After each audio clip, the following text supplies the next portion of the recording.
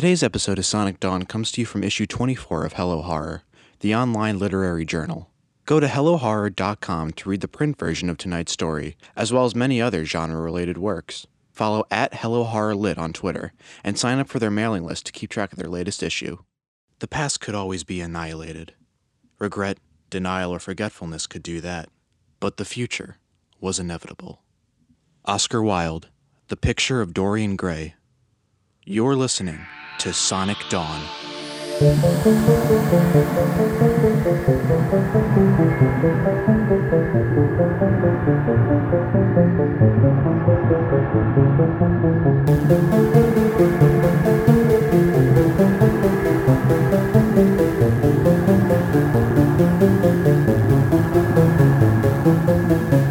Tonight's story is Biosingularity by John Conley.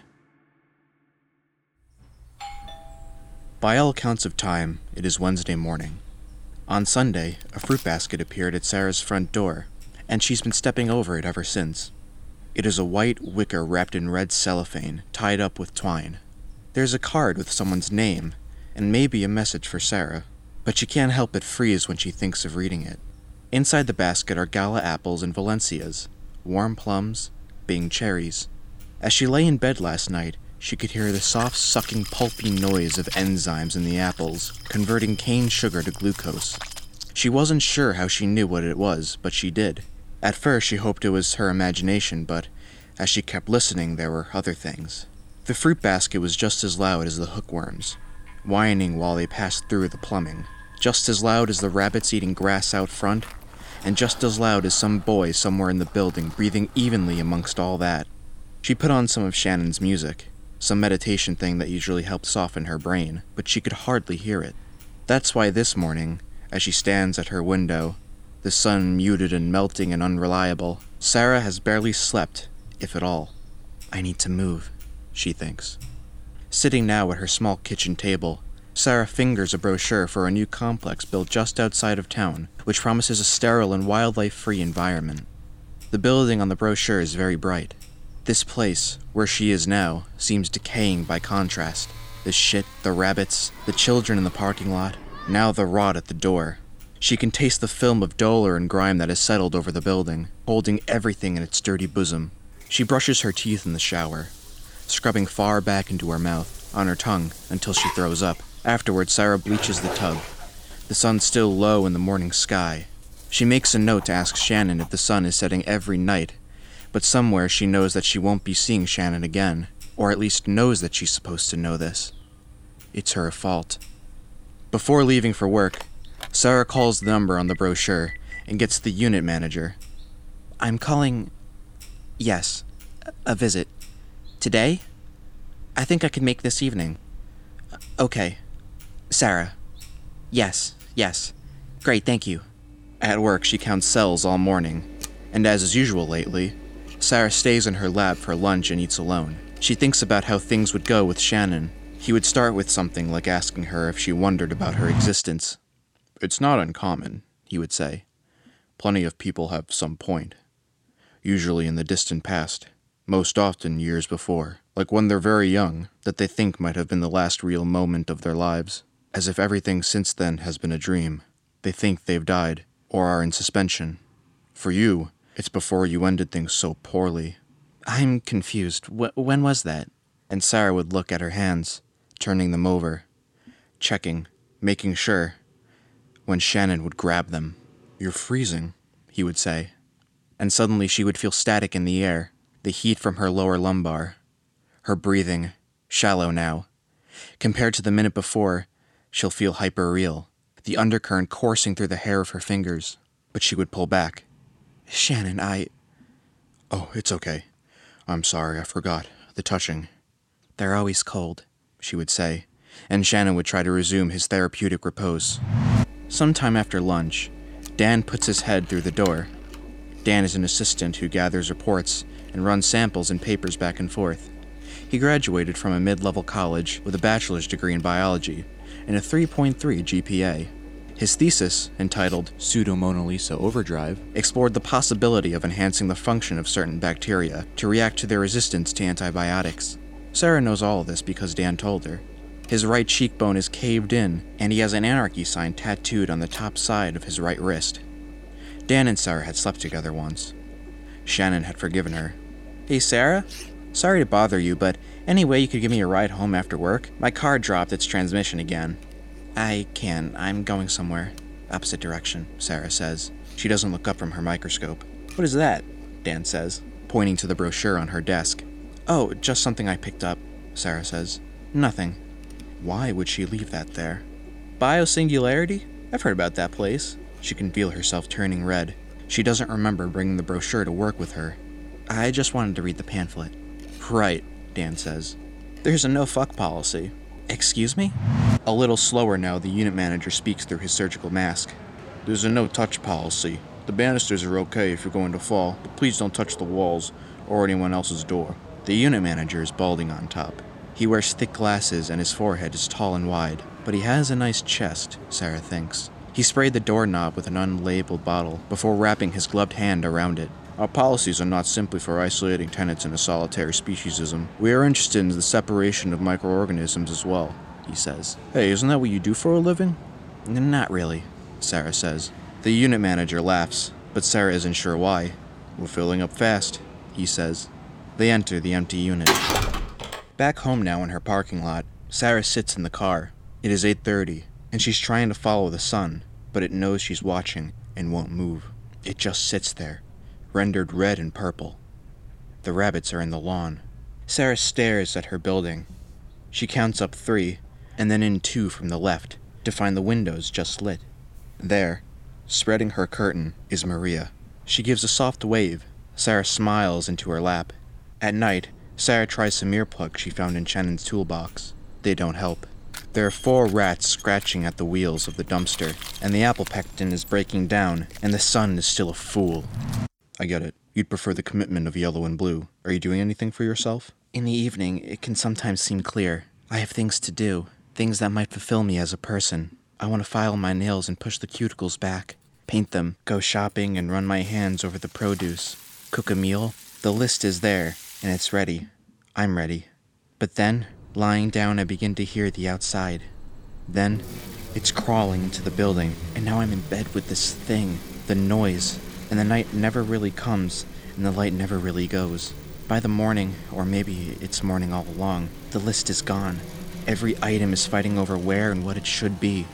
I can see them, fighting these fights of priority. Then, I'm filled with the unplaceable feeling of not knowing anything. Does any of this make sense to you?" "Unfortunately, yes," Shannon would say. "Mother never left the house. You're lonely without me." Sarah comes to the kitchen. She looks at the clock. Outside, where it should be morning, real morning, the barely night purrs softly still, sulking into every corner. Sarah thinks of the nights getting shorter and the days getting longer. Or maybe that neither exists, and both had become part of the same half-realized light, running unimpeded through every hour. This existential crisis of time, she hopes, is generational or academic, hereditary or momentary, or maybe there are fumes in the building. She eats what she thinks is breakfast, turning the brochure over. Biosingularity, our single greatest aspect, is our autonomy. While stepping over the fruit basket on her way out, Sarah notices that the inside of the red cellophane has begun to condensate. She pushes the thought down and heads outside. Getting to her car, Sarah hears a series of sine waves, 5 quickly in a row. She shakes her head and blinks rapidly, then closes her eyes, focusing in case it happens again. It happens again. She isn't sure if it's instinct or if she actually follows the sound. No, she's sure she followed the sound. But she finds herself looking up at Maria's window. Maria is there banging the glass. When she has Sarah's attention, she frantically holds up one finger and disappears, her curtain left swaying. Sarah gets into the car and quickly drives away. "When you say you hear the outside, what is it you hear?" Shannon would ask. "It used to be insects and animals, regular, familiar outside, but now I hear everything. Things that before made no sound, things that I can only generally locate. Everything that is living, it terrifies me." "Tell me about the other affair." No. It wasn't that Sarah had wanted to fuck Maria, or even thought of having another affair. She wasn't the longing type. It was just something that happened. She had found herself leaving her apartment one night and going to Maria's door. A mistake. Since then, Maria is convinced that they're in love. Their tryst to triumph. Why couldn't she be more like Dan? Sarah sits in her lab. There's a certain culture that is beginning to bother her, and she's determined to find it. Whatever, whichever it is making a low-end click. She opens her small refrigerator and begins digging through the stacks of petri dishes, holding them up one by one to focus on their sound, if they have any. Until finally she finds it. She holds the petri dish to the side of her head, and the thumping is almost deafening, like something heavy being dragged downstairs, or like the thud of breeding. Turning the dish over, she reads the tape on the bottom. Rabbit larvae. She opens the dish to see unfamiliar little white spores strewn across the soft pink gelatinous field. She drowns them in hydrogen peroxide and swears she can hear tiny screams. She washed her hands and is overcome with the urge to masturbate. Sarah begins to finger herself but can't come. She washes her hands again and wears gloves for the rest of the day. The clock in her car says it's 8:30. Sarah has been keeping her headlights on all day because this Alaskan sunset shit is getting ridiculous. She looks and listens for the rabbits in the lawn, and is surprised to see Maria heading up the walkway. 2 rabbits follow behind her. Maria goes inside. They're supposed to be in the lawn, Sarah thinks. But instead of being in the lawn, the rabbits are at the door, and look as if they're waiting for someone to let them in. Maybe it's the confusion with the light. Maybe it's affecting them too. Why didn't they just go in when Maria opened the door? Were they waiting for her? What had she been doing for the last 3 hours? Sarah honks the horn, and the rabbits twitch and turn their heads. They blink or wink at her, and the difference between the two is suddenly less obvious. She honks again, a couple in rapid succession, but the rabbits are content to just sniff. A few people begin yelling from their windows, and somewhere, sounding like boiling water, an eastern cottonwood releases its seed. She'll wait it out, she thinks, leaning back in her seat. The building looks big in the low red light. I think that new apartment would help, and Sarah would think of all the things that she could throw away in a move. Sarah? Won't a new apartment help? I've heard of this place, that is physically appealing and physically stable to people with certain phobias. It might be good for you. I've done some research. There is a banging on the passenger window, and Sarah sits up quickly. Have I been asleep? A little boy stares at her. It might be morning. I might have been sleeping. Let's go, she hears a voice say. Go where? She wonders aloud. Where does this boy want to take her? Mom, there's someone in here. She's sleeping, the boy says as he stares in at Sarah, who's sitting up wide-eyed. As the boy's small mouth puts a light fog on the window, Sarah finds something familiar in his breath. We're going to be late, the other voice says. The boy disappears. Sarah is soaked with sweat, and she shudders as she leaves the car, heading inside to shower. Coming back out, Sarah is so busy checking for rabbits again that she doesn't see Maria standing there. Maria's silhouette is dark against the sky, and her elongated shadow points towards Sarah, which, for a moment, shrinks the surrounding world and scares her more than anything she might say. Hey. Hello, Sarah says. She digs in her purse for her keys. They're in your hand, Maria says. Oh, thanks. How are you? I'm good. Fine, I mean. You want to talk? I really gotta get to work. Really, right now? Right this second? So? I thought I might, maybe... Maria isn't wearing a bra. She stands in silk shorts. Sarah remembers how strong Maria's legs are. I've gotta go, I'll be late. What's with the fruit basket? You saw that? They live on different floors. I think everyone has. I'm surprised no one threw it out. Why is it just sitting there? Who's it from? I don't know, really. You don't know? No, I don't. Are you sure? Are you sure you'll be okay? Yeah, sorry. I just can't be late for work. No, it's okay. Can I call you later? Stop by? No, maybe, sometime, Sarah says. Listen, Maria says. I know he fucked you up in the head with all that psycho babble shit, but he's gone. For a while now, right, Sarah? Right? Sarah? Sarah doesn't say anything. Neither of them do for about 3 minutes. Are you still thinking about moving? To that place? That cult place? Maria says. You know you'll still be who you are. You'll still have done the things you've done.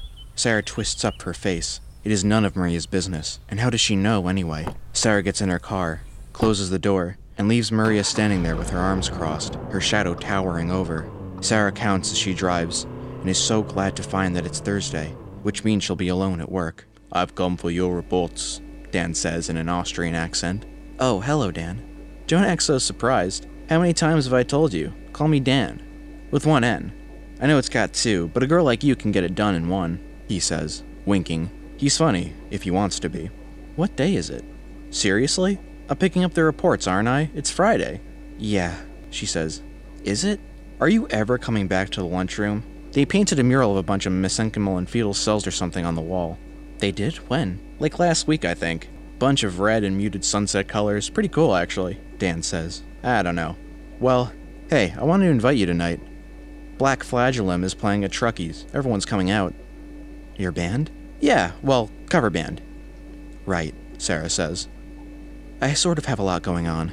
"Sarah, come on, we both know that's not true," Dan says, again winking. She wonders if his winking means something other than that he's joking, like maybe that he's having a stroke. He touches his right cheek with 2 fingers and hunches his brow, looking vulnerable for a second. "Besides, you've never seen us play. We're doing Damage in its entirety." I can't," Sarah says. "Seriously? You know everyone says they're like..." "What?" "And I try to defend you." What is it?" "That you're just sort of cold, you know?"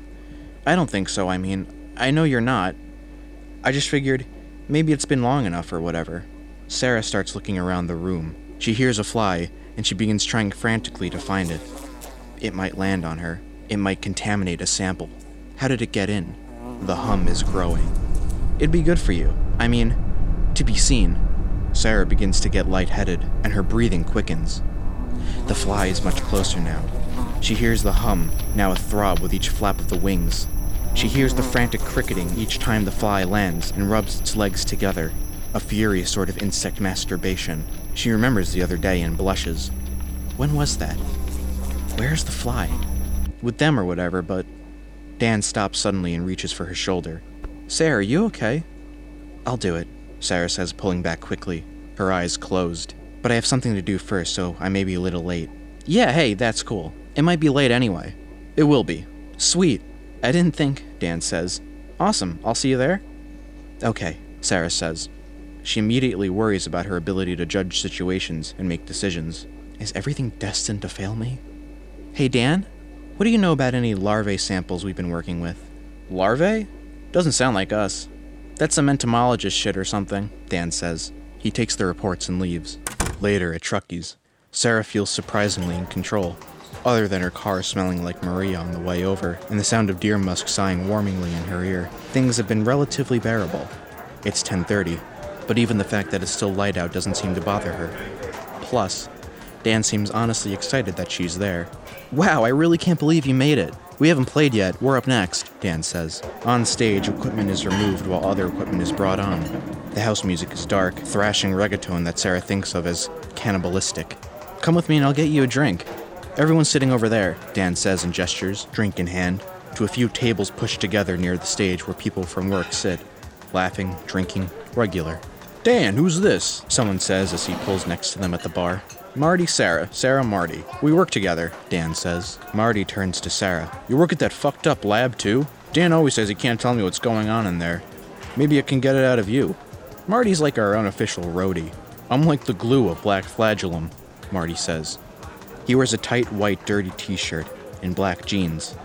His hair is black and his eyebrows thick as he scratches his arms. "Like the Nexen in their microtubes?" Sarah says. Dan laughs and chokes on his drink a little. "You didn't tell me she was funny," Marty says, not laughing. "I didn't know, I swear," Dan says, holding his arms up as if he's being robbed. "Good luck," he says to Sarah. Black Flagellum is playing, and Sarah finds herself, against her better judgment, sitting at a booth with Marty. Other than a small nod, she won't make it over to her co-workers. But that's all right. She hasn't heard anything odd all night. "So tell me," Marty says, leaning into her, "what do you do at this secret lab?" "It's not much. I just count cells, really. Handle samples, record results." "You're in the lab, then?" "Sort of. I'm in my own lab." "Like you're all working on separate parts of a machine?" Marty says. He sips his drink, then slips his left arm over her shoulder. "What if you're all, like, engineering a super virus, and none of you know it because, like, tunnel vision?" Sarah remembers the sample from the other day. Rabbit larvae.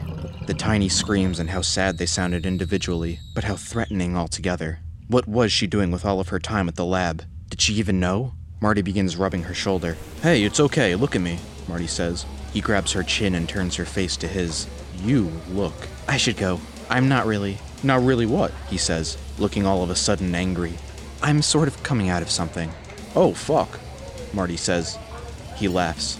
Are you that girl? You're her, aren't you? That girl whose husband, he was your shrink? I heard he messed you up. He probably messed you up for real.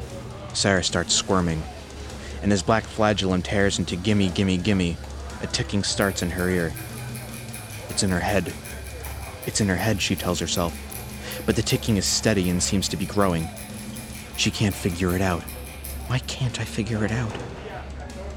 Just then, Marty leans closer and puts his right hand across her body, grabbing her waist. He smells like sweat. That's it, she thinks. It's a sweat ticking, the sound of beads forming. No, Sarah says, trying to push back. Come on, Marty says, kissing at her neck. The bad doctor's gone now. Tell him to be a big girl and get over it. Your husband's gone. You're all alone and Dan says you're a great fuck. Marty shoves his hand down the front of her pants and crushes his mouth to hers. The singer screams. Nothing to do but shoot my mouth off, and everything is red. The ticking grows. Gimme, gimme, gimme. And the same mud-red light of the low sun seems to be inside Truckies now. I need some more. It's all over Sarah's mouth and neck. Gimme, gimme, gimme. All over her teeth. Don't ask what for.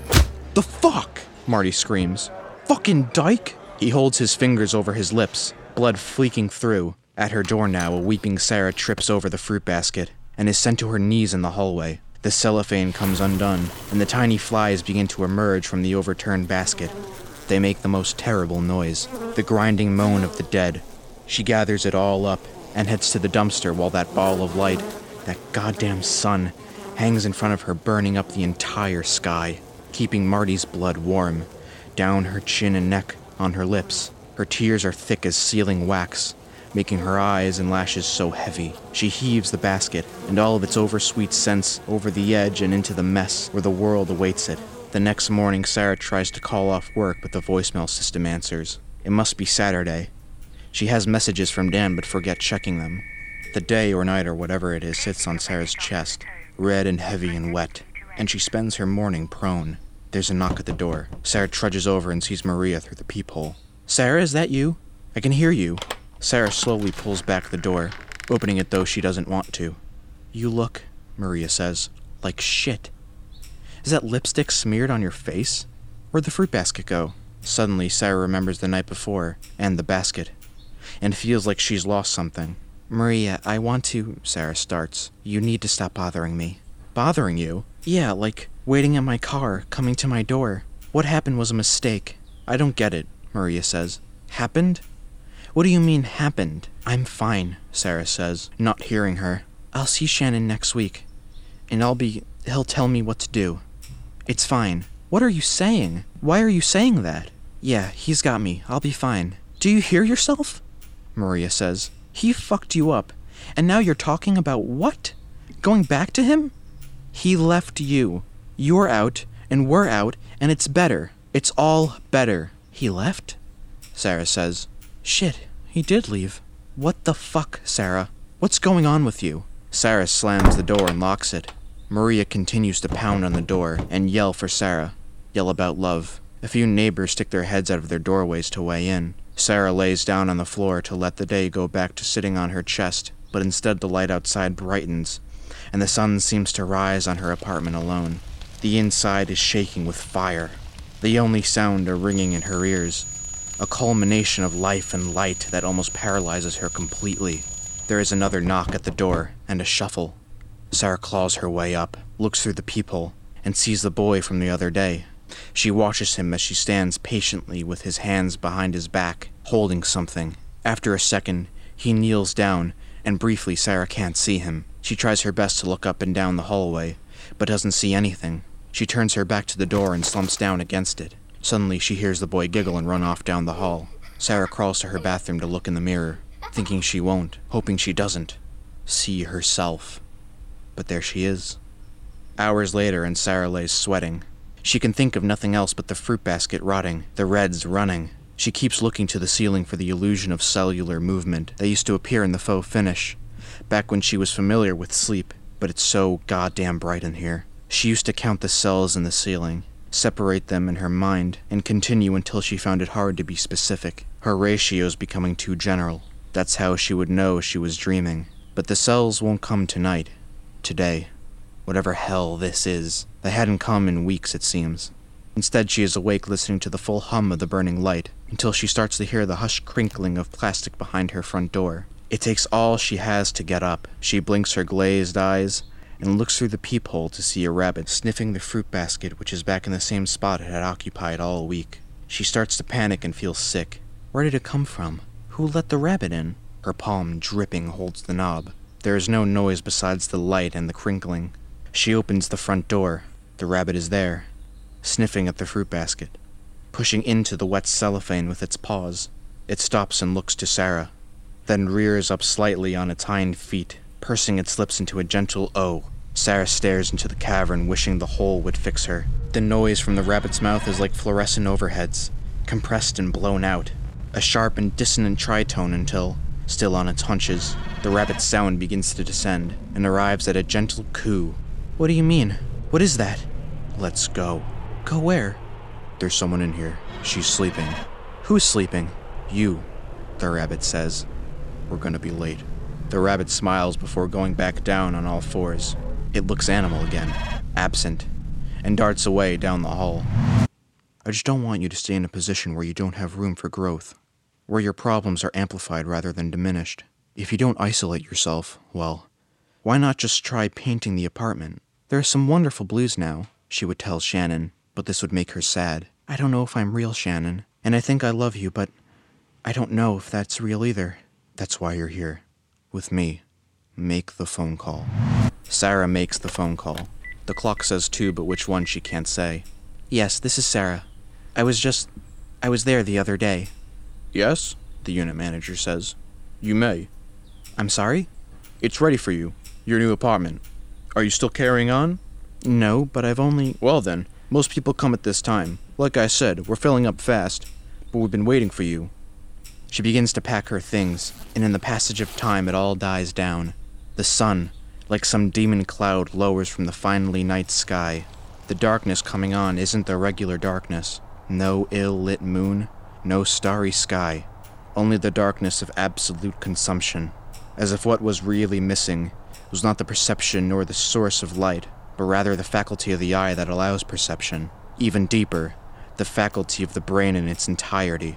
And now, the soil moves deep, with microbes and grubs, the worm and the bird, the light and the shade, and the grass and the mice, the rats and the rabbits, and the flora, and the fawns and the children and the monsters which selfishly shift their bodies through the sloughing night, and the things that come alive only in lies, and their ever-dawning promise of biological reproduction, and people populating the spinning earth, and Sarah, alive amongst the complex system of ever-living everything, but she doesn't hear it. The night finally carries her inside of it. Together they huddle and weave through the finally dark in one heaving mess, inhalation and exhalation, the chest of the world rising to meet them. And as they begin their fall, the unit manager on arrival only saying, "Here are your keys. I've vacuum sealed them in non-permeable disenfranchised aluminum plastic, but please don't take them from my hand. I'll leave them in boiling water for you. You're going to need tongs." And then there is peace, a period of quiet and dark that can only be described as sleep. Sarah awakens, sure the darkness has returned, that the sounds have stopped, sure because she left it all behind, sure because she slept. But that feeling of opening your eyes in a new place, that second where you wonder where you are, when you don't know, that free fall of a second won't go away. And instead of the bright white ceiling she's anticipating, she sees a high red dome, moist and wet. She puts her hands to her face and closes her eyes, rubbing them, but her fists move too smoothly over top her eyelids, smearing dark honey. She pushes herself up, her hands sinking through her elbows in the mush below, the surface wanting to hold her down, her hair matted to her head. She catches the smell, an oversweet ripeness rank in her nose. bitter at the back of her throat. She looks around to see round beds of broken flesh, ashen with mold and the bubbling syrup of neglected sugar. Each bed a rotted fruit, and amongst them all she lay, all so dark and gone now that she can't tell plum from cherry, apple from orange. She hears the anxious biting skitter of the invisible life crawling around her hands as she holds them up in front of her face and watches them drip. Looking up, she sees the flies as they circle her like buzzards. They're humming an awful motor, everything a permanent red, and it hits her.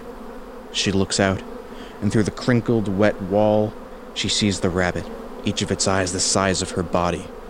She screams. The rabbit looks like it's reading the card. She screams to it, but it can't hear her. Go where? Where am I going? Thanks for listening.